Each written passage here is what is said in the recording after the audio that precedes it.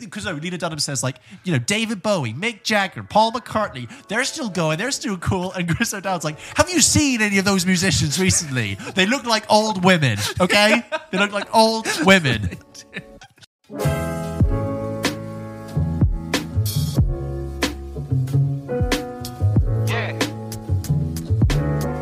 I look like a Star Trek crew member. Star Command. No, that's Buzz Lightyear, isn't it? Yes. I've never watched TV Star Trek. I've seen the J.J. Abrams films. I have a faint memory of my grandma. You know, when you have those tiny CRT TVs that sit in the kitchen. CRT, like box with the curved screen. Yeah. Like, you know, those really small, like 19-inch TVs that lived in the kitchen. I have memories of my grandma like cooking me food and like daytime Saturday, Sunday afternoon Star Trek being on. And just thinking like, oh. But never really. That's the only memory I have of Star Trek. Yeah, I think I remember J.J. Abrams, Carl Urban. And, I remember clicking on the TV when I was a kid and seeing like Patrick Stewart, and then my dad every so often being like, Star Trek. Yeah, I used to watch that when I was a kid, and that'd be it. You get like the dull male acknowledgement of Star Trek, right? And you also say, but they don't really engage. And you say like, oh, was it any good? And he's like, well, no, because the TV has advanced so much that his memory of what it was like was like. We've really. It's not like you and I could go like, well, you got to catch up on Star Trek, and like we'd sit and watch it. Like that wouldn't be. No, it's a bad ROI on time. It's a piece of history now, isn't it? Yeah. Instead of actually being content that you go and watch. I keep hearing things about Star Trek 4 happening.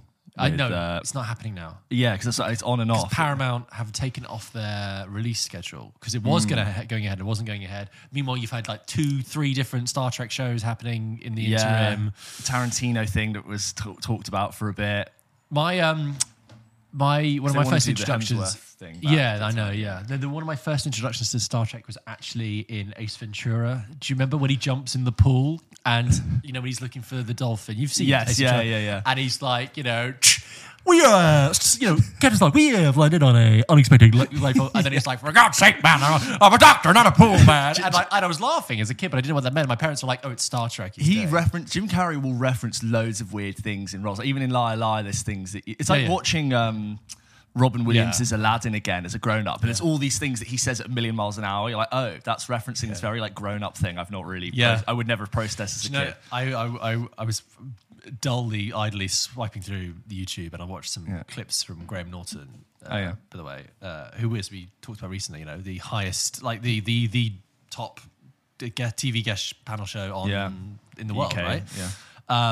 And they had this clip from when Robin Williams was on, I think in like 2010. And he's on with Elijah Wood, and Elijah Wood is trying to be really serious and talk about how Hobbiton in New Zealand is like a place you can go to now. And like Graham Norton's being teasing, and Robin Williams is just so quick with everything. He's just on another level. And he just immediately acts out being a hobbit, and but like also in such a relaxed way that effortless. Have you seen his Inside the Actors Studio from? No. Oh my god, it's an incredible watch. Like, you know how usually what's the guy's Nick James, the host who does it the whole time? The guy who talks to the very politely, studio. and of course, please welcome Robin Williams. So Robin Williams is like sitting for some of it, and then sometimes he just stands up and like does a whole bit, and it's amazing. It's like watching. I mean, I think at the time you would have been on drugs and just all sorts, which is so sad. But honestly, go and listen to that Screen Actors Guild interview. It's reminded incredible. me. I saw a clip of his stand-up where he's doing stand-up and a woman gets out to walks out to use the toilet or something, and he goes, "Oh, where are you going? It's okay, we'll wait." And then like there was the laughing, she goes, and then like he comes down into the aisle, like, and he's like, maybe should we continue without her? And he's like, is she okay in there? And he gets his microphone. He's like, this is the Los Angeles Police. Sarah, come on, Sarah, we've got Rabbi Kosher here. He's like, Sarah, you're such a nice child. Why don't you come on? And you can't. Imagination just goes. And in that interview, he's like, he does that kind of like crazy bombastic thing, and then he's able to switch to like really heartfelt and somber and empathetic. And then like you see a performance like in Mrs. Doubtfire where he's doing the crazy things, but then also like he breaks your heart a million times. I was so sad to hear when he died. I know all clips of him now are just tinged with tragedy, and it's almost like a lesson. Every time you watch a clip of Robin Williams, it's like to know that such talent and such comedic power has a swing side, has a different thing. I was leading a Jewish summer camp when he died. Okay. Like we were in somewhere in Wales where you like didn't have your phone and you had no signal. You weren't supposed to be on your phone. So I remember going to get my phone and I saw the news and I was like, oh my God, I can't. Then it was like, we need to go back. Everyone's got to rush back. And I remember this kid. Not because of Robin Williams, right? But just no, it's like the busyness. I think like everyone found out the news. They're like, we've got to go home. Robin Williams has died. Cancel the camp. And I remember like being really affected by it, just trying to process it. And I'm sitting at lunch, the kid like pulls my shirt and is like, are you okay? And I'm like, no, Robin Williams just died. So I remember where I was. Kid. Yeah. Anyway, look, so obviously we're in awards season. Do you want to just talk about the Golden Globes quickly, which happened last week? I think it's more just interesting to touch in about where the Oscar race is in the moment. My big thing to take away, because Austin Butler won for Elvis. Hi, this is Austin Butler. Thank you. I could never have done the. No, that's that is him as Elvis. He's ripping. He's still got the Elvis twang. Hi, this is Austin Butler. He's got the slight. He does. I love your films. If you watch the roundtables at the moment, which are fantastic, the Hollywood Reporter. I keep needing to check them out. Well, we're lucky this year. There's two actors ones. There's the LA Times did one, and then obviously the Hollywood Reporter does its usual one, and half the actors cross over. But anyway, and he's like, Austin Butler. But so he won for Elvis, and I remember thinking this. I need to watch that because for so long the buzz has been about Brendan Fraser winning for The Whale, right? Yeah. And I knew this would happen. Is that the big sort of excitement about Brendan Fraser being in The Whale was like September. Just after it'd been at Venice. Long time ago. Right, and he got the standing ovations. And then into October at the London Film Festival as well. But I remember thinking at the time, I was like, it's a great performance, and I saw it. You can check out George's review of Tar on the feed. Whale. The Whale, sorry. Whale on the feed. Tar's today. You found Tar. But I remember thinking, like, but the Oscars are in March. Like, that's a long time to sustain momentum, right? And I remember this. I think what's happening to Brendan Fraser is what happened to Steve Carell a few years ago when he was nominated for Foxcatcher, right? Yes. There was a real buzz early on in like the September time. They were like, holy shit, Steve Carell, who we all think of as like this TV comedy actor. I want to have a conversation with you. Yeah. A coach is, a father is. Anyway, there was real buzz that Steve Carell was going to win an Oscar, and everyone got really excited about it. But the thing is, people get bored and they want a new story. And now the story is, look at this new up-and-comer Austin Butler coming up. It's no longer about the comeback. We've had that now. The story's got old and it just happens. It must be hard to try and time your film for the Oscars as well as avoiding Avatar at all costs, right? Because that basically owned December pretty much. Well, they were saying that The Whale opened very small over the Christmas period, but actually has done very well for the limited release that it had. Yeah. When's it out in the UK? Not for another couple of weeks. I think February, yeah. God, it's a really long time. Yeah. I want to see it.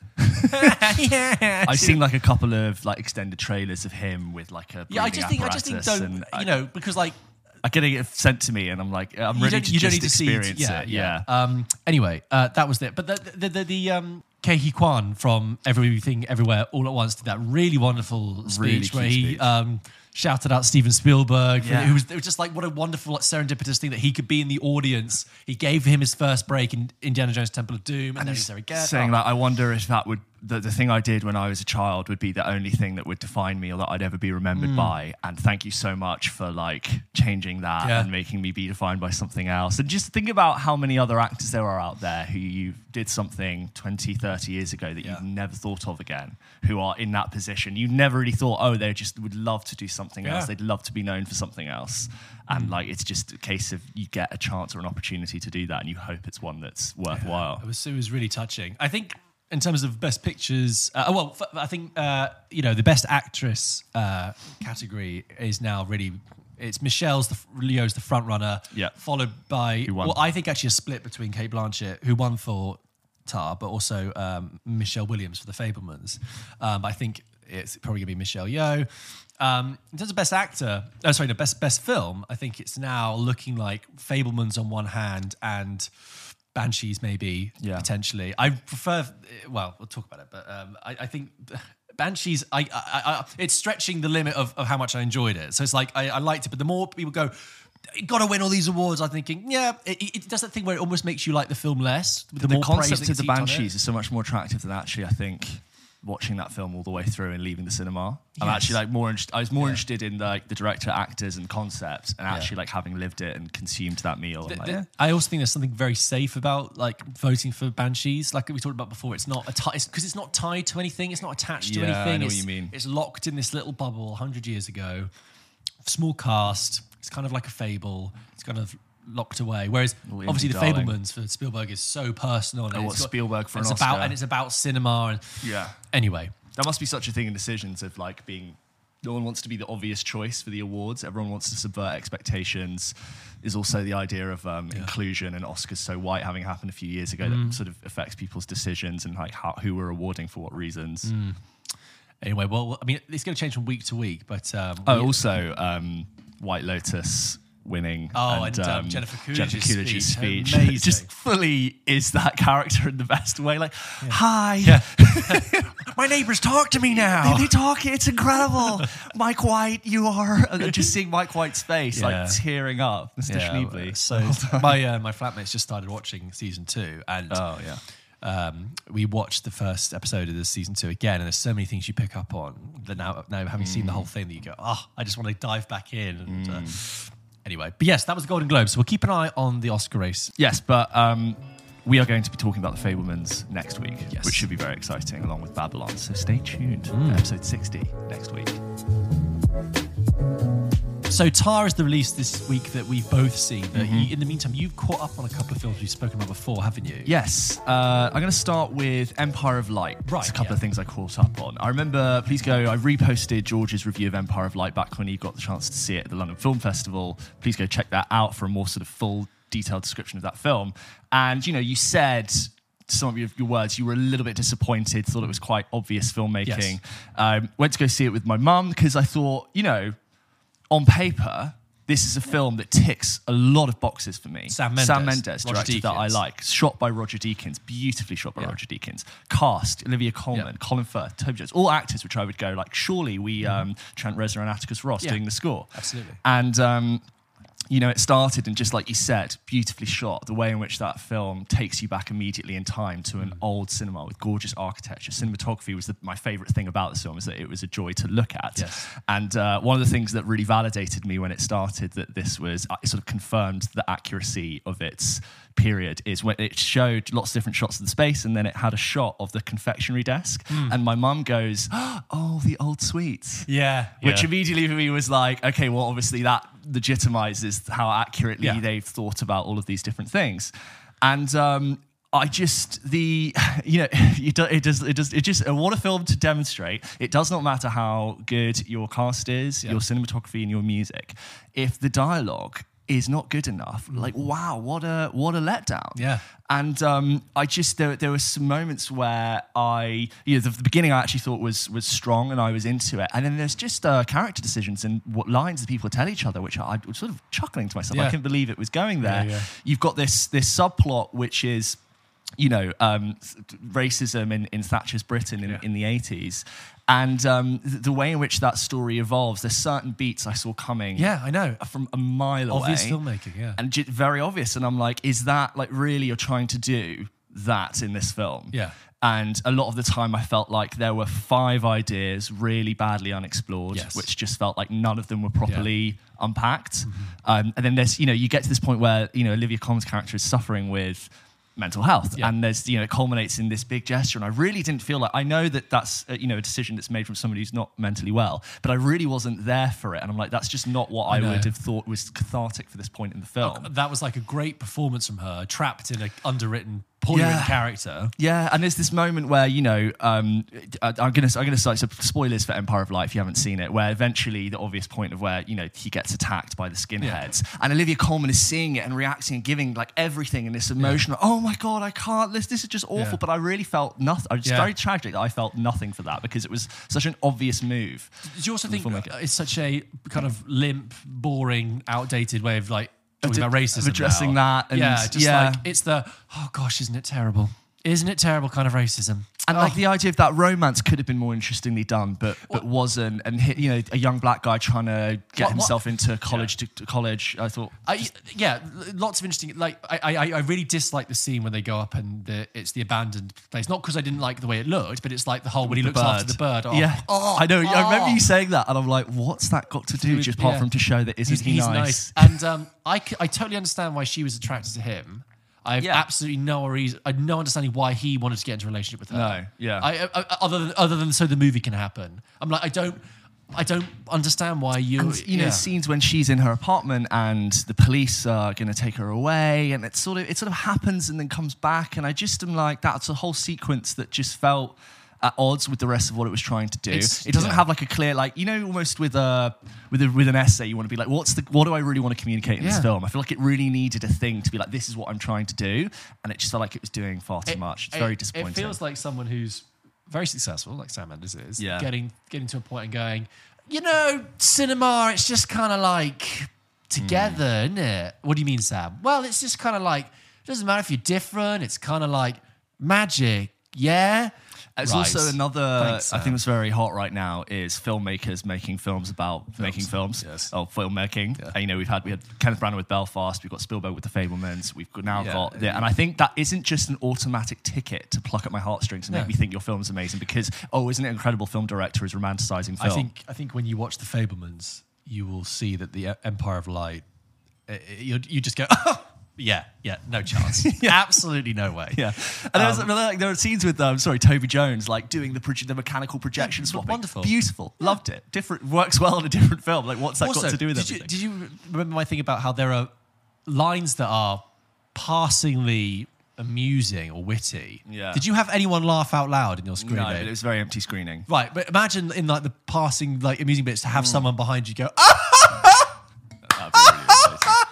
That's like annoying. I did. Anyway. Sorry, just one more. The sandcastle scene where she's building it and then destroys it. I was like, wait. And the scene ended. I'm like, wait, what was the intention of that scene? It's weak. It's just it's a real shame. It's a real shame. On paper, I'd be like, yeah, look at that. Look at all those things together. It's really weak. It's really weak, which is a shame. I'm glad. So you kind of felt the same way. That was out this week. It'll probably be next week by the time people listening to this. But if you also saw it and had thoughts, I'm very interested to hear, as always. And hello at popkitchenpodcast.com. Very, very, very mild spoilers. Very mild. You can still, if you haven't seen it, you want to check it out.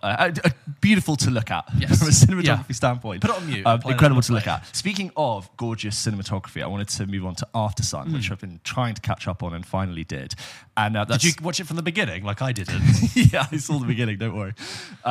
So as always, as before, George saw this a couple of weeks ago. That was in an episode which you can check out, and it's Charlotte Wells' film, which is I've seen on a lot of people's Twitter films of 2022. Yes. It's like thrown in there as like one of people's favorites, and I thought it was absolutely beautiful to look at. Talk about cinematography from Gregory Oki, and I've never seen such a masterclass in capturing texture as a way of like, you know, communicating a sense of memory. And, you know, it's, I don't want to spoil it because I think if people still haven't seen it, they should, but it was, you know, the way it ended was really sad. And when it became clear what that film was doing and being someone who is now a grown up trying to remember and articulate something that at the time they only understood as a child.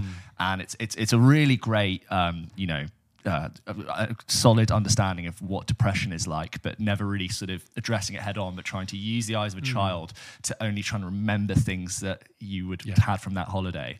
And like the sounds of the arcade, the texture of a dry hand resting on a dry towel. And I love it when it was trying to tell you that it's not just the sight of something you're remembering, but the smell of like sun cream. And you would hear like, when someone was rubbing something in, because the smell of sun cream and like those holiday things you put on are so powerful. And I just really enjoyed it. Like it's shot on film. I was Googling like what cameras and lenses it was shot on just out of curiosity. Like very nice S4 Cooke lenses for anyone in the know. And it's got this. I watched an interview with Gregory Oki talking about like pastel filters on almost in the 90s, obviously. Set in the 90s, almost no wide shots. All of it very sort of like portrait head and shoulders, and just very, very sad. And I very much enjoyed it. Yeah, that. Did you see what I mean about how that film is kind of playing and then it kind of reveals itself at the end? It kind of builds this really interesting climax, which I really powerful. And it was in that moment that I was like, oh, there's really something powerful going on in this film. It all kind of gets you at the end, and you're like, I see now. Instead of just saying, listen. Trying to be really obvious and telling you exactly who this character is, but at the end of the film, I'm like, I know who that is without having interrogated them for an hour and a half. Like, I understand almost that person. It's almost like the young, is it Sophie? Is her name Sophie? I can't remember. It's like the young, the daughter in it. It's like she, in her recollection of the holiday, she doesn't want to remember the real thing at the center of it, and it's almost like you're eventually stripping it away until the end. when it has this amazing, powerful emotional climax. Yeah. I'm looking forward to rewatching it. You know, I think I was just a bit dumbfounded by it. And also, did you pick up on the, you know, like it's the hanging silences, it's the empty film, it's show not tell. It's really, you really have to kind of engage, which is great. So I'm glad you got up with that. Yeah, I can see why it struck people in a different way, and people have kept it in their top films last year. And then the last film I watched this week, which I felt like was impossible to ignore in the film consumption community, and that was M3GAN, M3GAN. Yes. And the horror film? Yeah? It's not a horror film. Horror comedy? It's Intentionally funny. comedy? I'm going to get into it because it's interesting where this film places. I'll be quick, but obviously I think you know what M3GAN is. M3GAN is this film that had a trailer drop a few weeks ago that was impossible to ignore. It's kind of like a modern day Conjuring style, what looks like a horror film but isn't really. So Alison Williams plays Gemma, who works for this big tech toy company, and she used to work on these toys, which are basically like Furbies. You know, like they have like, I need feeding, let's have a great day. Like very sort of simple, rudimental, like play Tamagotchi, but in real life thing. And she's working in the basement on this really advanced, like humanoid style robot, and it's called M3GAN, and the reason it's called M3GAN is it's isn't it a Mark III? It's like Mark III genetic android, which I thought they called it M3GAN, which really screws them if they want to have 3 of these. If they want to do a third one, so it's just obvious. But anyway, so she's created this like new technology, and the CEO is like pressuring her, like, "Oh, we need to have something new to the market because our competitor just made our other toy for half the price. Like, we need to have something else." And so she shows him this concept, and he's like, "Oh my god, this is incredible!" And what does she do? Which is a great idea. She brings a sentient AI home to play with her adopted child, and obviously it all just goes wrong. Look, I think this film is kind of rubbish, but it works. Right. And the reason why it works is because it's really self-aware of what it is. And if it was not self-aware, it would have felt... Like the AI at the heart of it, like right? the AI at the heart of it, it would have felt pretentious and just would have not worked. It's made the, like, Conjuring Annabelle style films look like now really naff. Okay. This film would be amazing with friends and some drinks at a sleepover. Right. I guarantee you would have an amazing time making fun of this film. Okay. Does that therefore make it invalid as a movie? No. I don't think so. No, not at all. I would want to watch another one because I'm excited to see what other stupid shit they could do. Because I was laughing at it, and interestingly, some of the supporting characters are stand-up comedians. Right. So inherently, the delivery is slightly like, I know this is ridiculous. I'm aware, like the writing and delivery knows that it's a bit dumb. There are moments where like, okay, they're bringing the doll to go and do something, and I'm like rubbing my hands like, oh, this should be good. Yeah. Like it is crap, right? But I've actually enjoyed no judgment. watching it until the end. And like, so the doll of M3GAN looks like, you know, when you get Facetune and you make someone's eyes really big and you smooth their skin and you like make them really like cute and triangular. That's what she looks like.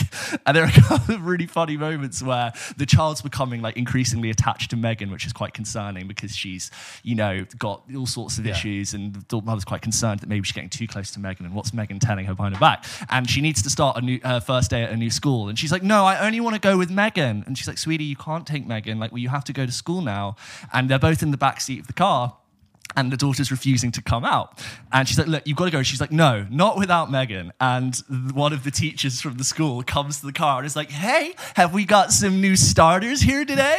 And Gemma's like, yes, my daughter, Amy, is starting today. And the teacher goes, and what about your other daughter? And she goes, oh no. And M3GAN just does this thing where she's in the back seat and she just looks at the teacher like this. And the teacher just goes, Jesus Christ. I was laughing so much. And like, if you see the trailer, you know like how ridiculous it gets. Yeah. And at the end, it kind of teases that, you know, even though M3GAN's gone, she could live on forever. So I would actually not really. It's not. You could just enjoy it. And I think it's not in any way got like incredible merit, but it's funny. It's entertaining. If you are going to watch it, with some friends Well, and a couple you know of what? drinks. It's funny and I would watch a sequel, which I think is quite interesting. I have a group of friends who are going to see it at the cinema tomorrow, and I can go with them, but I'd kind of like chosen not to go. But should I go? By the sounds of it, maybe if I want to have a good time. Have a couple of drinks and then like enjoy ripping into. I think it would be funnier to like make fun of it as you're watching it, which you can't do in the cinema. No. But yeah, I think a testament to the marketing and concept assembly of that film for it just being like impossible to ignore. Yes, and I was the kind of dancing like robot, the dance and just what happens. Okay, well that's funny. fair enough then. That's fine. That because I have seen it described as like horror comedy, so it's like a self-aware it's not horror. It's like it's definitely got comedy elements. It's kind of thrilling, and there's just so many scenes where M3GAN has done something terrible, and everyone's like, "What's happened?" And you just see like M3GAN's eyes over like the hood of a car, and it's meant to be really intimidating, but it's just really funny. I'm just thinking, this looks ridiculous. M3GAN's just like, so yeah, okay. M3GAN, take it or leave it. Okay, so let's talk about Tar, which is the Tar. I can't help because the accent on the A. Tar. The new release with Cate Blanchett, which has got rapturous posters with rapturous reviews on it, and is Cate Blanchett won a Golden Globe for her performance, and is will be in the Oscars race definitely, and is probably the nearest competitor to Michelle Yeoh at the moment. And you and I, when we talked about the Oscars many months ago, we did the kind of look ahead at the films coming out. We were aware of Tar. I think there was one teaser trailer at the time. We thought this looks really interesting. It's directed by Todd Field, who hasn't made a film since 2006, and he called Little Children, and he was kind of distinctive American indie voice. It hasn't made anything so in 15, 16 years. So have I got that right? Yes, it is 15, 16 years. Maths was never my strong suit. Anyway, so he returns now with Tar. So just to give you the broad setup of Tar. First of all, describing the plot of Tar is quite funny, because if the film was an orchestra, the plot would be the triangle that comes in every so often just to go ding. It's very hard. Ding. There's the plot over there. I see. It became increasingly hard to take everything that happened literally. Yes, right. Yeah. So, I'm so sorry. You keep going. There you go. So Tar, if it can be described in one way. Lydia Tarr is a fictional composer who is like the apex predator of her game. She is at the complete top and mastery of her form.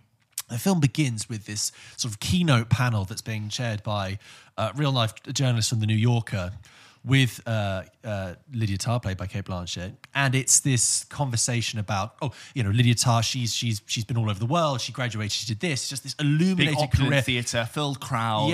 And they mentioned she's an EGOT winner. She's won an Emmy, Grammy, Oscar, Tony. She's just everything is clear that she's at the top of her game. And they have this panel discussion about classical music and about the influence of Leonard Bernstein and Mahler. And her interpretation of what being a conductor is. There's loads of like stuff which for classical music wise went completely over my head, but I really believe they knew what they were talking about. And she the whole film is shot in kind of very cold palette, and she dresses in these kind of dull blues and cold greys, and the film primarily takes place in Berlin, where she lives, and we're told at the beginning that she's working with the Berlin Symphony Orchestra to complete a cycle, I think they say, and do Beethoven. Is it Beethoven's Fifth? Mahler's Fifth. Symphony Number 5, thank you. Which is going to be her biggest. Yeah, it's like this is like her masterpiece. They reference Beethoven's Fifth quite a lot structurally. Yes, so she's going to be doing Mahler's Fifth, and she says, rehearsals begin on Monday, and it's clear that this, she's arriving at like the crowning jewel of her career. She has a put upon assistant played by Naomi Merlant, who was in Portrait of a Lady on Fire, who has to sort of rolls her eyes in the background whenever Tar's speaking. She has her partner, her wife, in Berlin, and they live in this architecturally wondrous but similarly very cold and bleak apartment, which is double vaulted ceilings, huge exposed concrete ceilings, beautifully designed but also unwelcoming and cold and sterile. And they live with their daughter, whoever lives, an adopted daughter. and she spends a bit of time in New York. Mark Strong makes a very brief appearance as a fellow conductor who's sort of an admiration. She's got... the strands of the plot, she's got to replace her assistant conductor because she finds him tiresome and eccentric. She's getting contacted at the very periphery, or where that someone from her past is trying to contact her about something. It's sort of being channeled through the assistant. You have the arrival of a new cellist at celloist. Yes, celloist. Yes, celloist. As you are. You have the arrival of a new celloist who is young, passionate, unorthodox, and deeply attractive to Tar. Like I said, the plot is kind of peripheral because the whole film, I think, can be described as being framed through her perception and ego going forward. So I think it's worth just beginning to describe Tar in that, I totally understand if people will see this film and not like it or not connect to it. Yes. It is slow, long, it's 2 hours 40. It's very cold, it's sparse, it's a little bleak, it's strange, it's kind of impenetrable. It doesn't really allow, it makes you as an audience member work hard to poke through the gaps and see the wood through the trees. Yet, despite all of that, I found it really beguiling. I think that's the word, and almost like bewitching, actually, because there's this kind of sinisterness underplaying it. And from the very beginning, even though it begins in, I find it's like quite an annoying way where it begins with the end credits essentially. And I remember thinking, okay, look, I know this is how they used to do films in the old days, but your first 10 minutes of your film are such prime real estate. We're all here ready to watch, and it's just this kind of dead silence with some vague tune behind it. But you open with this keynote speech that she's doing, and I was really hooked. And it won't be for everyone, but I think the film is targeting your intellect really, and their discussion about classical music, even though I'm a layman to that, as are you, was still very interesting. I still managed to engage and follow with it. I think that that's the thing. I was strangely engaged and beguiled by the whole thing as a whole. But I will go into more detail. But James, what did you think? A lot of similar thoughts. I, as a whole, found it very compelling and interesting to watch. I was always engaged with what it was trying to do. Never felt that 2 hours 40 really. Not really, no. I always was able, as you said, to... there's like a good 12-minute scene where you're just watching Lydia Tarr's Juilliard composition course. Unbroken Take. Unbroken Take. And I was actually, that scene ended, and I go, I was actually quite enjoying listening to that. I was like getting my access to a Juilliard education. But... just talking about its pace and being slightly slow and impenetrable. I think maybe I left wanting with it, and I think where a lot of people might as well, is that because it's a really intriguing mix of gothic horror, nightmare plot, and very very vaguest whisper of horror. Yes, I would say, but there's a couple of moments which really got me. Yes, deep psychological interpretation, lots of random incident that's thrown in there as well. And I think coming to the end, I was expecting a more obvious, something to be more obviously communicated to me. That doesn't happen. And I think what happens is there's about a moment in the beginning, she talks very clearly about how a conductor's sense of pace and time with their right hand is almost more accurate than a clock. And, she's demonstrated by how steady she can dictate time. And the pacing of that whole entire first part of the film is really consistent. And something happens to the character where, for whatever reason, she's no longer able to use her right hand in the same way. Something happens to her back. And from that moment, the pacing goes completely haywire. And you get scenes which are... So in the beginning, it's I think the first 30 minutes is 3 scenes, 3 long scenes. And it's just very consistently, metronomically taking you through. And then that moment happens. And you could arguably say from that point, everything I'm seeing could be taken with a huge pinch of salt as to whether or not it's actually happening or if it's in her head. I think so. And then what happens is the pace just goes scene, location, boom, boom, new place, credits. And I found that very interesting in the way that you've used the structure and form of your film to act as a way in to tell you that something might be off with the character and the plot. And I think the first scene and the last scene could be quite nicely contrasted. So there's ideas in that which I find really interesting. But I'm almost like, the way in which it ends made me now look back and think much deeply about what this film is and what it's trying to do, which I enjoy as an intellectual exercise, but as a satisfying ending to a film, I'm not sure I was there. Well, that's the thing. Look, Tar is a bit of hard work, and when I finished it, I kind of felt exhausted, but not necessarily unrewarded. It's not the kind of film that you kind of come out lifted and having had a great time. It's more, like I said, an intellectual boxing match. I felt differently about the ending. Well, I said that at the beginning they big up that it's all heading towards this performance. And I think it's worth saying that if you're going into this film expecting bravura scenes of musical performance it's not Whiplash. It's not going to happen. This isn't Whiplash at all. There's the vaguest bit of DNA that you could arguably say stitches the two together, but this is not, if you're expecting that. If you're expecting long scenes of Cate Blanchett conducting in full, not really. You get kind of brief. I didn't notice the way that the pacing changed, but I did. It mentioned about this performance that it's building up towards, and I felt like the whole time I was watching it, I was like, this gives it a sense of direction, and I was fine with that. And then when the moment comes, they subvert that in a way where I go, I see what you've done there, because that's now happened, and I didn't realize, and now I've seen it, I understand what you've done. And then the kind of subsequent scenes heading towards the last maybe 20 minutes of the film builds towards the last scene, the last shot of the film is basically a punchline, isn't it? It's this kind of switch on the audience, and I go, okay, and there are some very, very subtle but major plot things that are revealed, like the number 5. Do you know what I mean? The number 5.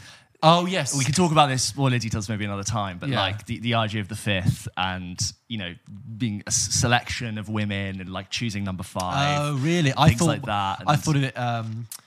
It's so much. I thought more about how can I tell this but not spoil away? When the medals, you see that and the interaction with a man that certain things that we assumed were true are not. Oh right, yeah. And that kind of reframes it.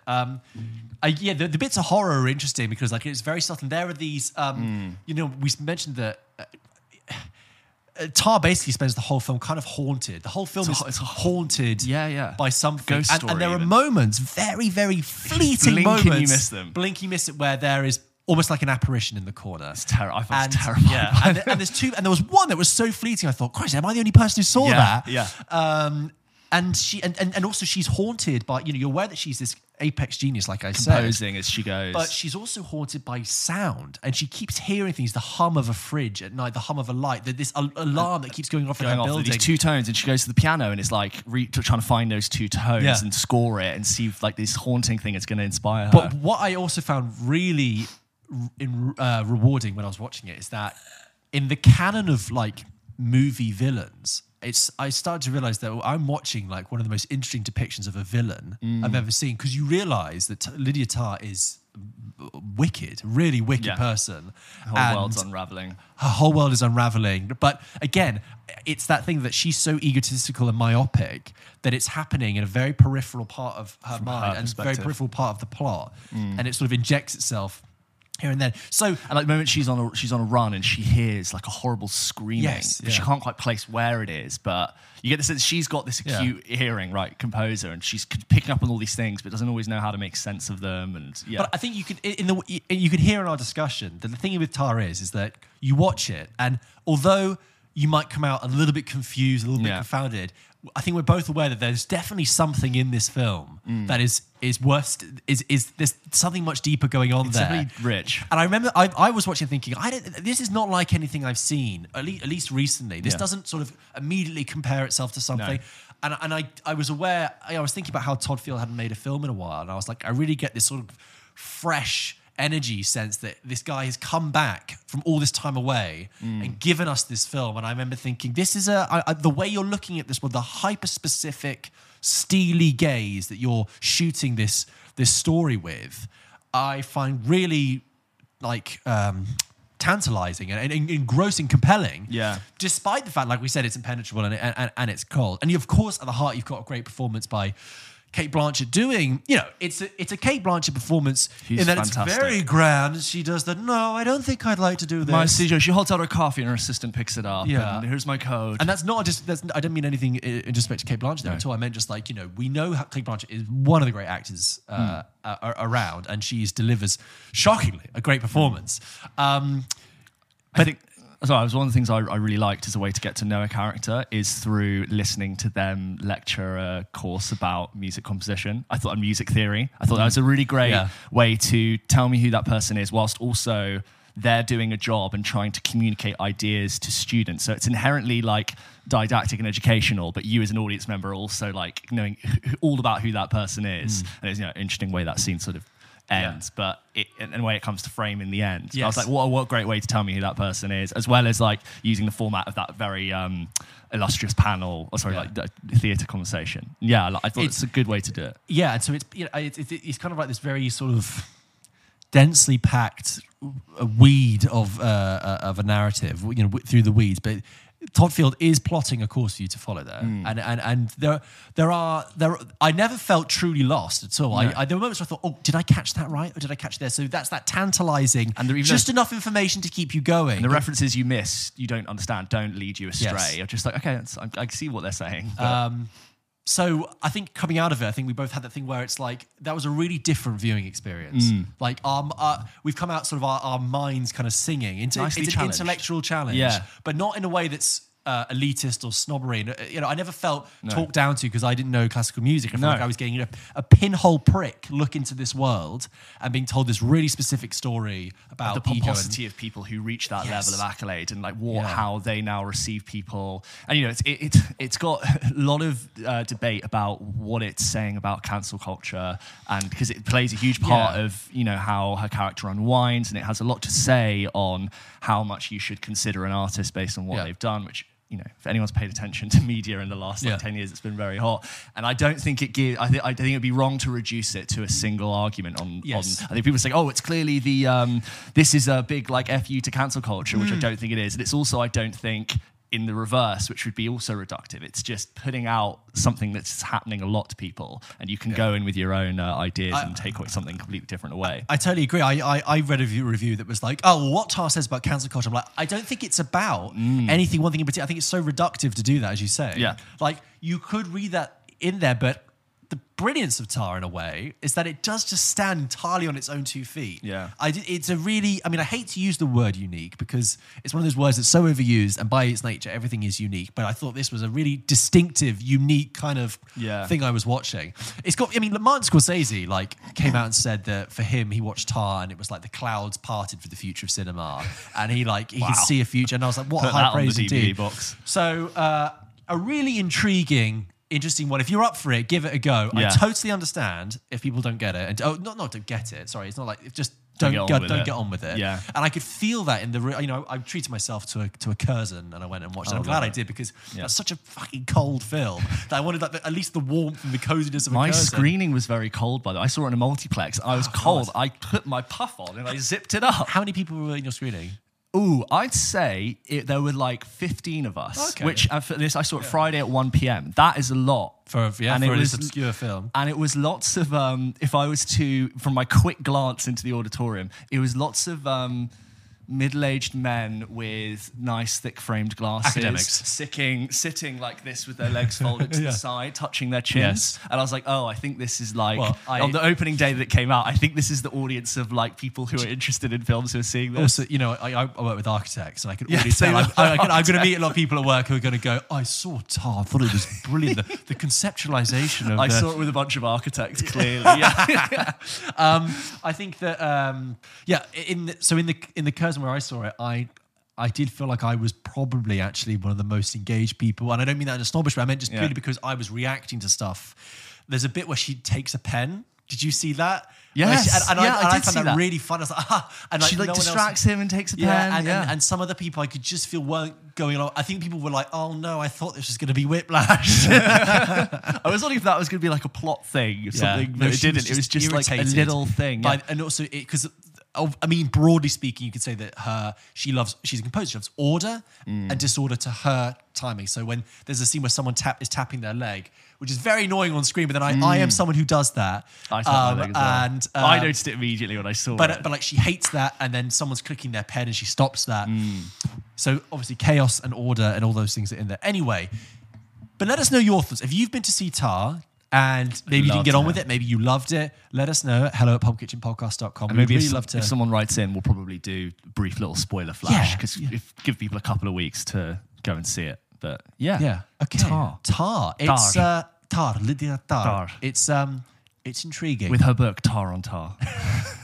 I actually want that coffee table book. Yeah, of course. I want like an actual. I want to go to the tea room she goes to with the old professor, and I was like, God, that looks like a fucking good cup of tea. Yes, it looks like where like big insider trading deals happen with old men in Parliament and finance. Yeah. Anyway, let us know.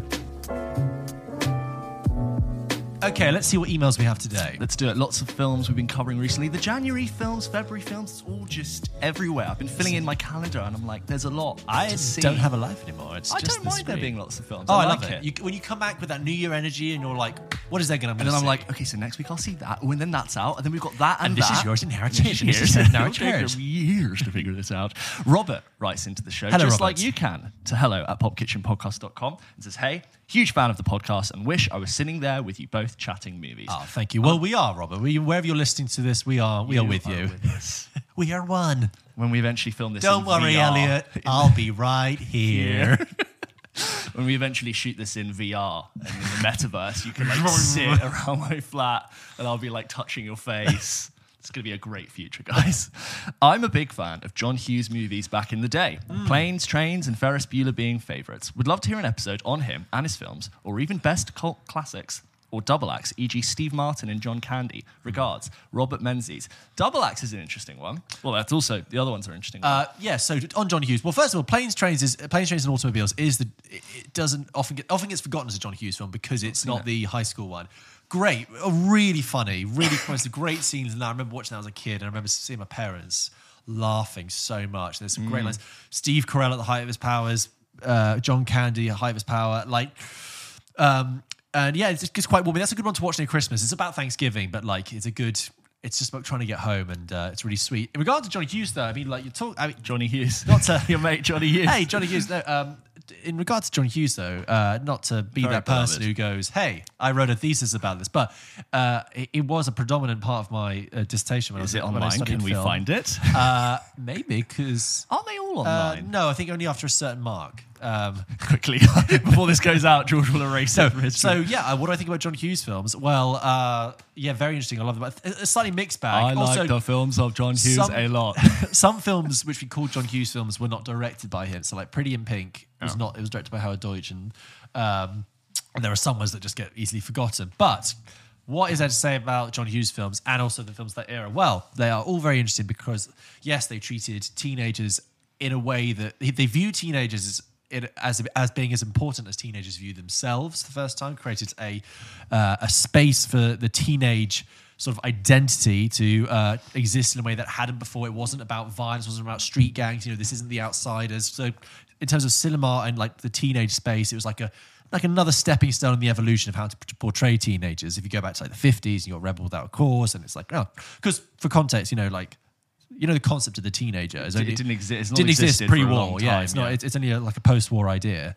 And the thing that I was really interested in with John Hughes films and all teen films from the 80s is the role of class, which is an idea I got from Hadley Freeman's book Life Moves Too Fast. And it's this. If you look at the role of class in all these films, so Breakfast Club isn't just a random collection of popular and unpopular kids. It's actually, rich and poor. You've got Bender, who's a real burnout, and he lives at home just with his dad, is very abusive against, Molly Ringwald's character, who's well-to-do, and similarly with Emilio Estevez's character, and you have Ferris Bueller. Like Ferris Bueller is a really interesting concept because it's almost aspirational. It's almost this teenager's idea of having a really good time. Fantasy. It isn't smashing stuff up. It isn't destructive. It's aspirational. So Ferris Bueller's idea of a day off, when he gets to make his own rules, is stealing a really nice car, putting on a nice suit, going into a nice restaurant, going to the stock exchange, and grown up stuff. Grown up stuff, right? But playing it kind of in a mocking way, but it is kind of class based, and then.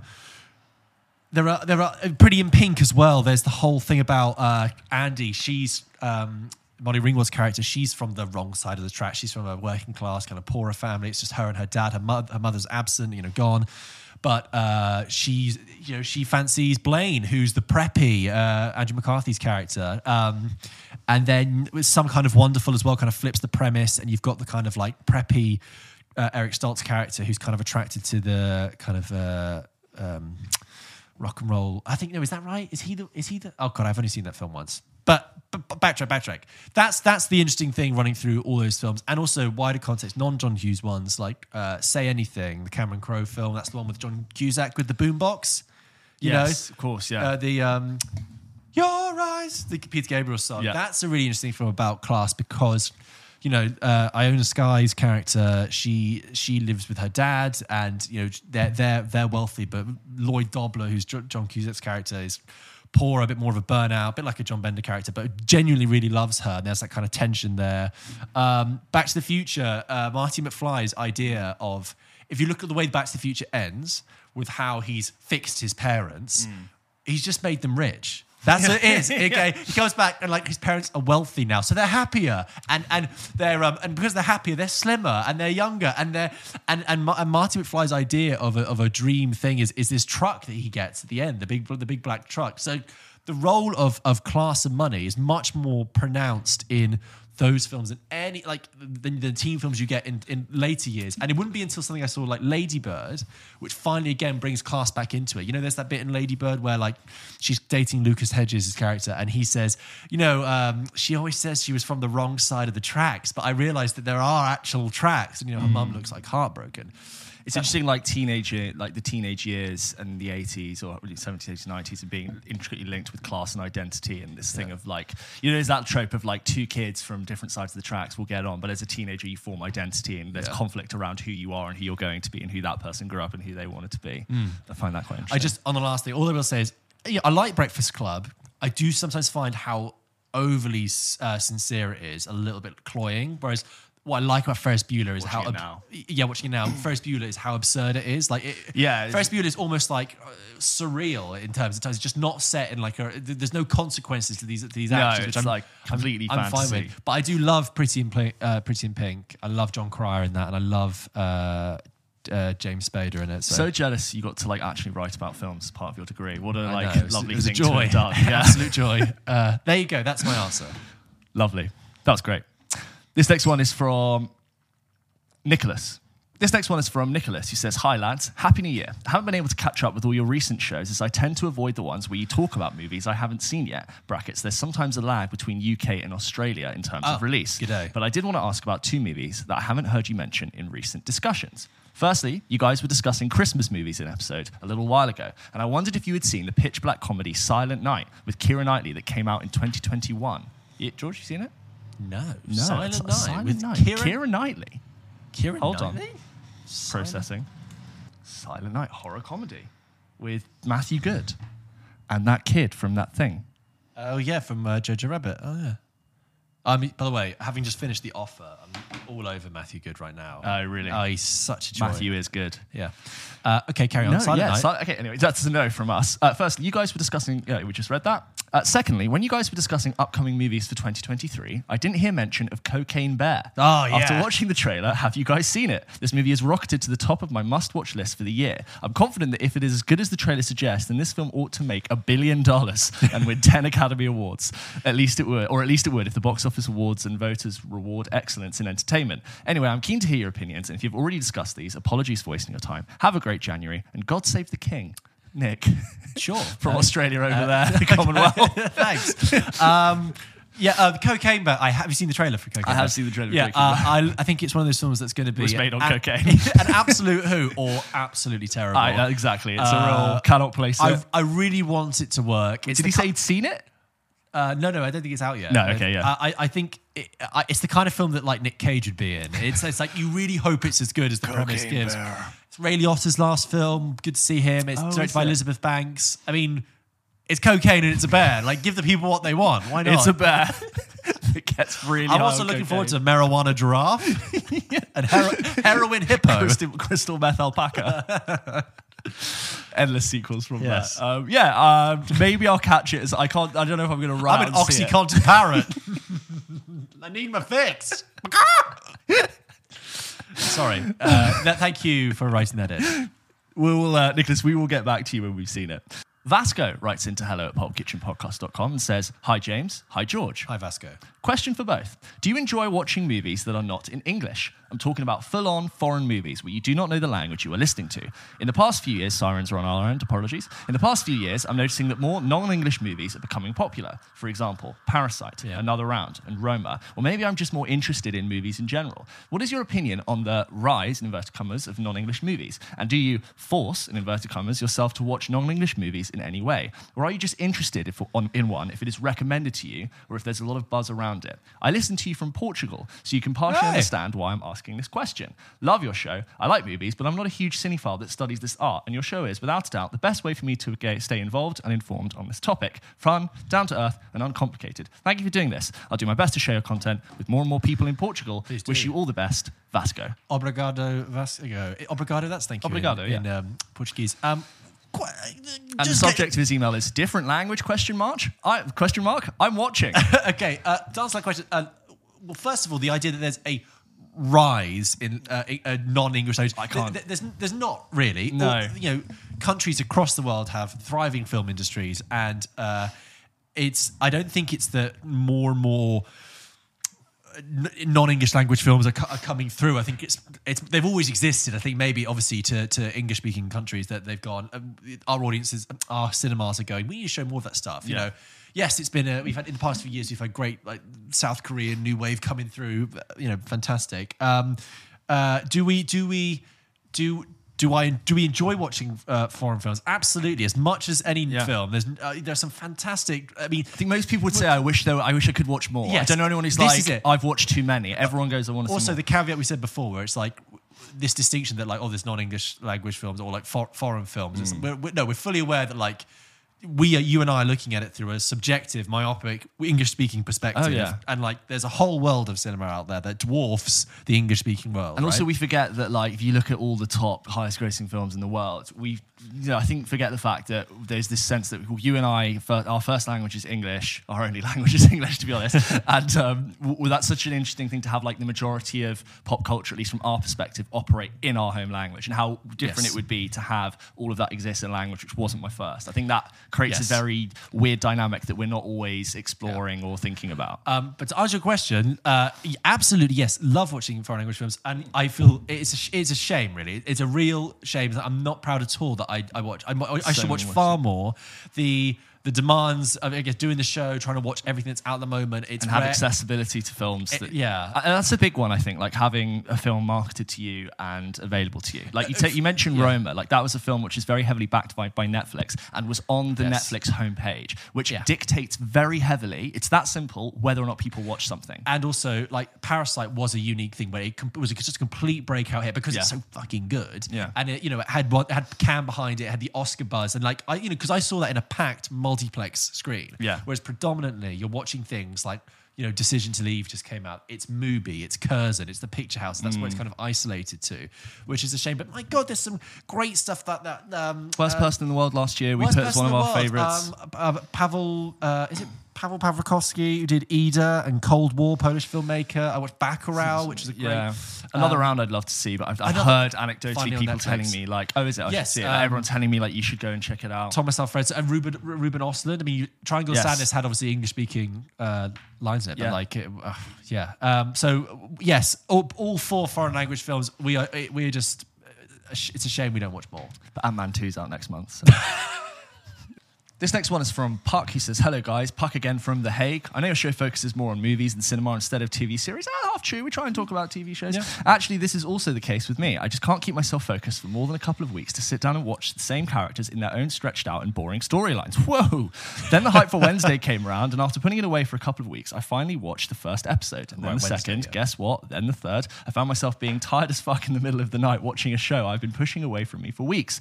Although I felt almost forced to watch it because Jenny Ortega was just everywhere I looked, I actually really enjoyed it and even watched the whole season in a single sitting, reminding you that it's 8 hours straight. I'm just very curious if you guys have seen it, and if so, what are your thoughts on the series, and maybe also on Tim Burton shooting his shot with the series after a few not that interesting films. Tell me about it. Neither of you have watched it, but neither of us it was everywhere. It was the everywhere. dance and the thing. Good for it. I'm glad it's been a hit with people. But I don't know. I haven't seen it. As for Tim Burton making a TV show, he's made some rubbish films recently. Try something new, Tim. And it looks so Tim Burton-y. I don't think I've seen the trailer. What a stretch. What a stretch. Yeah. Okay. This next one's from Dan, who says, hello, hope you two had a great Christmas period, and I wish a happy new year. Thank you very much.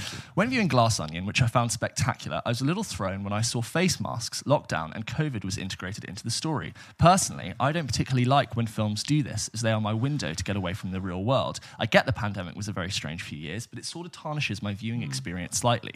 My question is, do you two have the same feeling as I do when seeing COVID brought up in films? Do you think it's a necessary thing to bring up when the story is set in the early 2020s, or does it not matter as much as I make out? Keep it up, lads. Looking forward to seeing the 2023 inaugural film review. Daniel. Friend of the show, Daniel. Thank you, Dan. I actually face masks. The COVID in cinema. Well, first, obviously it depends how the film does it, but really, I mean, Glass Onion, it didn't bother me at all. I love the scene in Glass Onion where we see the characters arrive and their characters can be symbolized by the mask that they wear, from the techie one that Leslie Odom Jr. wears to the mesh one that Kate Hudson wears to the one that mask Dave Bautista doesn't wear. I love that, and actually, narratively, the pandemic is important to the plot. Actually, with to do with certain characters and decisions they've made. Yeah. It didn't bother me. I thought it was played very well. I mean, we just talked about Tar earlier. The pandemic's mentioned in that, and it's just it's just accepted. And I watched Confess Fletch over the Christmas. They mentioned that briefly once. You just kind of go, yeah, because it happened. It could easily bother me. Yeah. I think if done wrong, could easily bother me, but it hasn't. Like, I remember I told you in The Bear. Oh no, I didn't tell you in The Bear. In The Bear, it's mentioned as a thing of that saved us in the pandemic. When you're talking about restaurants and how difficult, it's only just a brief line, but it sort of contextualizes that as the struggle that restaurants would have gone through and how that's helping. I'm it's fine for me. Okay. Don't hate it. This next one is from Alva, who writes into the show and says, hello again, James and George. Hey. I was listening to your first episode of 2023 and found myself very excited because you two were talking about not one, but two actors whose careers I've been keeping an eye on, namely Harry Melling and Jeremy Allen White. Oh, yeah. I grew up watching Merlin, the BBC show starring Colin Morgan, and in one of the episodes, Harry Melling appears as a young magician. I do not remember this, but This is Harry Melling, who was in the Pale Blue Eye, who was in Harry Potter. He was in Queen's Gambit, hot right now. This was the first time I saw him since Harry Potter, and I thought even then he was a very promising actor who I now think continues to impress. I agree. Similarly, I found seeing Jeremy Allen White in Shameless and now completely coming into... Jeremy Allen White, who's in The Bear, right? Jeremy Allen White in Shameless and now completely coming into the main role in The Bear. Very heartening. I was wondering if you have any other actors who might be going on to bigger things, and if so, who and where did you first see them? Best wishes, Alva from Sweden. Well, it's slightly answering this question. It's a little bit of a fudge, but like last year we did most underrated actors. Yes. What's really champion for. The one who is in a lot now and gets a lot of work, who I really, really love, is an actor called Paul Walter Hauser, who is in, you would have seen him in Cruella and I, Tonya. He's this kind of larger guy, often playing the doofus. I think he was in Cobra Kai for a bit. But the reason I mention him is that he was in this film called Richard Jewell that Clint Eastwood directed. It came out early 2020. It kind of got lost because it wasn't really nominated for anything, but it came out at the same time as Oscar films. And it's based on a true story about a security guard who foiled a bomb plot at the 1995 Atlanta Olympic Games, 96 Olympic Games, but was then subsequently the victim of a stitch up by the media and law enforcement. And he plays this. It's a really, really interesting study of cop worship and hero worship. Yeah. And he plays the titular character, Richard Jewell, and he's just brilliant in it. Yeah. The film has Sam Rockwell, Kathy Bates, Olivia Wilde, John Hamm, a stacked cast. Yeah. But at the centre, Paul Walter Hauser playing Richard Jewell is heartbreaking. I love that when this character actor you've seen on the side and periphery of stuff is given the title role, the main role. And I saw it and I thought, fucking, I want to see this guy in everything. So, I will tell people to go back and listen to our most underrated actors. And I would love to do another round of that at some point this year. Because like I remember you mentioning Brian Tyree Henry, and I feel like he's just really coming up for it. And, this last one is from Tommy. He says, "Hi guys, new listener to the podcast and loving going back and listening to the previous episodes. Hello. I've recently watched Nicholas Winding Refn's slow burn TV series Too Old to Die Young and the German language timetable series Dark, both of which I found to be particularly cinematic. I've heard you speak previously about TV series with this cinematic quality. And whilst I know exactly what you mean and also get this impression often, I can't help quite put my finger on what gives certain shows this particular quality. Do you have any suggestions/thoughts on this? P.S. Having heard George previously speak of his love for innovative time travel pieces, I would highly recommend Dark on Netflix. Cheers, Tom." I have heard Dark recommended loads of times, and it's on the list. What is this cinematic detail you speak of? What maketh cinematic? I think what makes a TV show cinematic is pacing is key. In that, TV in the old days was very much tied to a very sort of regulated pace and pattern, especially in the US where it's dictated by advert breaks, right? Commercial breaks. But what's happened with obviously like HBO, which is shows can be as long or as short as they need to be. As long or short as they can take their time, so you have more cinematic kind of pacing. Like in The Bear recently, they had 22-minute episodes and 45-minute episodes. That's the key thing. Obviously, budget, technology, and the way things are shot on cameras typically used for film, using talent that's typically used in film. Locations is another key about cinematic. Directors and cinematographers doing TV. Literally. Well, exactly. You come over to TV, you actually like go out to more expansive locations. Just a wider vision. That's what we mean by cinematic. Yes, pacing, budget. Also, I think the quantity of TV you used to have to make has gone down. You used to have to be like, okay, we're on for 6 months. We have to make so many minutes of TV. Yeah. Now I can make fewer minutes of TV, which costs less, but even though I'm spending more, but it's like there's less to actually literally film in the same amount of period of time. But it's an interesting one. All sorts of stuff to go in there. Thank you as always for writing in. If you wanted to write into the show, you can do by emailing hello@popkitchenpodcast.com. We love listening to your emails, so please send them in and we'll read them out in future weeks to come. People have sent some emails, but we're just kind of trying not to do like 12 an episode, but thank you very much.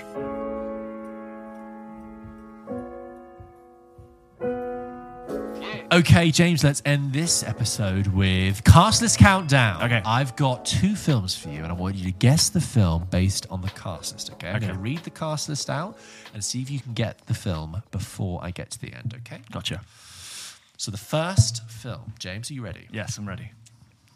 Guess the film based on its cast. In 3, 2, 1. Albert Brooks. Okay. John Lithgow.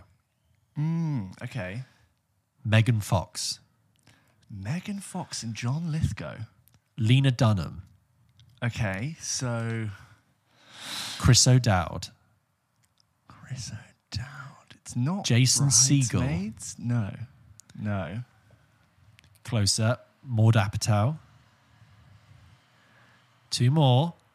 Leslie Mann. This is 40? Yes, well done. Yes. Yeah, and Paul Rudd was the last one. So just again, huge me mix off with Megan Fox and John I Lithgow. know, in the same film. I thought that. Okay, so again, that's Albert Brooks, John Lithgow, Megan Fox, Lena Dunham, Chris O'Dowd, Jason Segel, Maud Apatow, Leslie Mann, and Paul Rudd. Good cast. Judd Apatow gets a good cast together there. I mentioned that because I, over the Christmas break, was just like wanting to watch something to like kind of like go to sleep to. Yeah. And I put This Is 40 on, and like all Judd Apatow films, it's 40 minutes too long. Yeah, I watched that last year, by the way. Yeah, and you know what? I did laugh quite a few times. It's really baggy. It's completely flawed in that they're like, we have no money. We have no money. We might lose the house. I'm on the toilet with the door open. Yeah, like they live in like luxury housing. And like, my it's God. just just the biggest like wine. I think it's also ever. like made for middle class audiences as well. Yeah.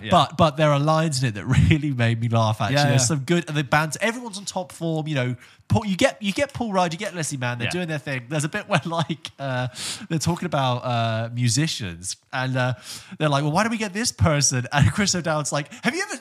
Because Lena Dunham says like, David Bowie, Mick Jagger, Paul McCartney, they're still going, they're still cool. And Chris O'Dowd's like, have you seen any of those musicians recently? They look like old women. Okay, they look like old women. I remember watching it for the first time and finding it really boring, but rewatched it in 2022. I was like, I think the older you get, the funnier it is. Maybe, yeah. And there's just John Lithgow appears, and Megan Fox has this weird subplot with her in the shop, and and then Albert Brooks, and you're just like, okay. Little smatterings of comedy here and there. And Wyatt Russell's in it as well. I didn't mention him, but like, yeah. I can see when they go on holiday and they're really relaxed. And I'm like, why do we ever fight? Yeah. I love you so much, honey. Let's promise when we go back, we're going to be so lovely to each other. And they also like, they're trying to have this like spontaneous weekend away, like you said. They're like, should we just like rent some porn? But then it becomes really specific, and it's like, I think we should just like pay for the day. Like, well, that seems too much porn. Yeah, but it's more cost effective if you rent for the whole day. Anyway, okay, that was the first one. Good stuff. Okay, but I've got another one for you, James. A bumper one. Are you ready? All right, I'm ready. Round 2. James, guess the film based on its cast. Okay. In 3, 2, 1. Will Smith. Okay. Kirsten Dunst. John C. Reilly. These are leading. Okay. Sacha Baron Cohen. Kanye West. The Dictator? Greg Kinnear. Jim Carrey. Marion Cotillard. Tina Fey. Hold on. Harrison Ford. James Marsden. Amy Poehler. Anchorman 2. Yes, well done. I knew that one through you. Like your face. My brain was melting. I felt like I was being pulled in a million directions. Okay. Starting with Will Smith, I'm like, okay, cameo.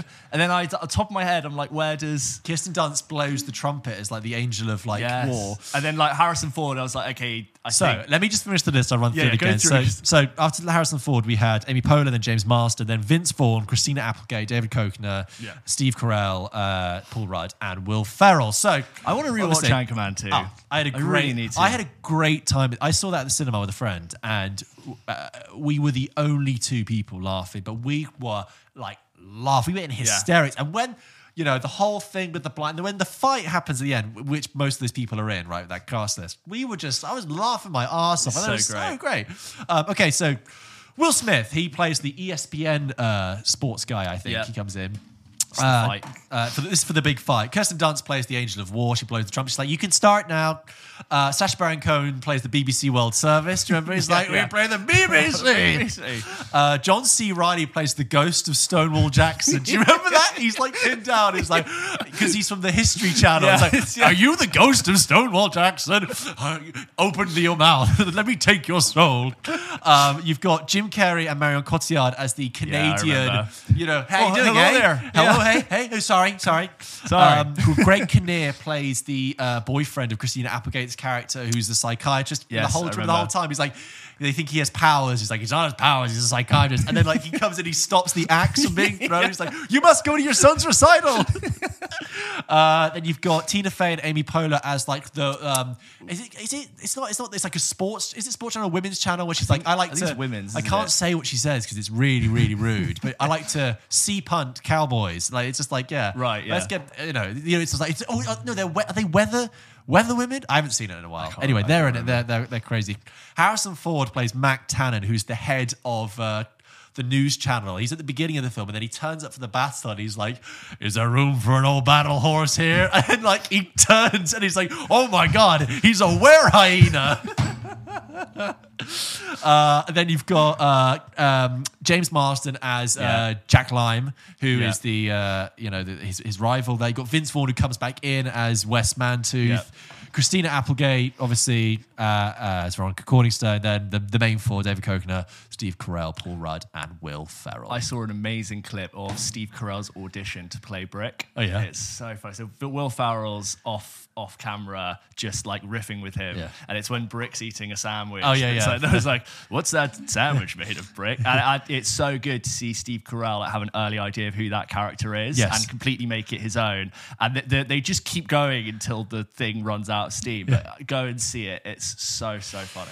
Anyway, those were two. I thought I'd throw you off there. Two 2010s comedies for you. Yes, love that. Anyway. Thank you very much for listening to this episode of Pulp Kitchen. Do it. I'll do it, yeah. As you know, we post regular episodes every single Wednesday. Don't forget that you can follow us. So we're doing it reverse. I can't concentrate. We post this show on YouTube, on Spotify, on Apple. You can watch us. You can listen to us. Please like and subscribe to this show. It makes a huge difference. And follow us on Instagram and TikTok, of course, for, daily doses and micro treats of Pulp Kitchen. us Please a keep writing rating. in. Please keep writing in and letting us know where you're writing in from. And we've also got our review. We also have our conversation about the Before trilogy coming this week. I know a lot of people have been waiting. It has been mentioned in the emails. As you heard last week, I finally got a chance to watch 2 and 3 over the Christmas break. This space. So this is your last chance Go to and do your watch homework. those films. We will be talking about the plot in depth. George will be telling us about why they are his favourite trilogy of films. Favourite films or favourite trilogy? What did you say? Both.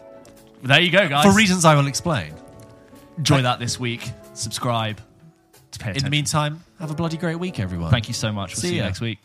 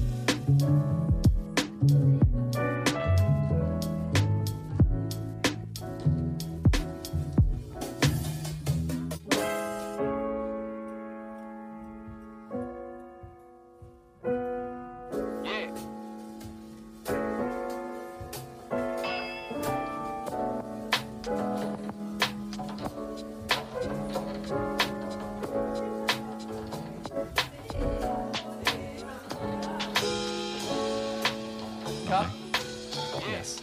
I'm going to have a bagel. Yeah, great. Me too. Lunchtime now. Break time. Okay, can we have lunch now, please? Lunch now, please.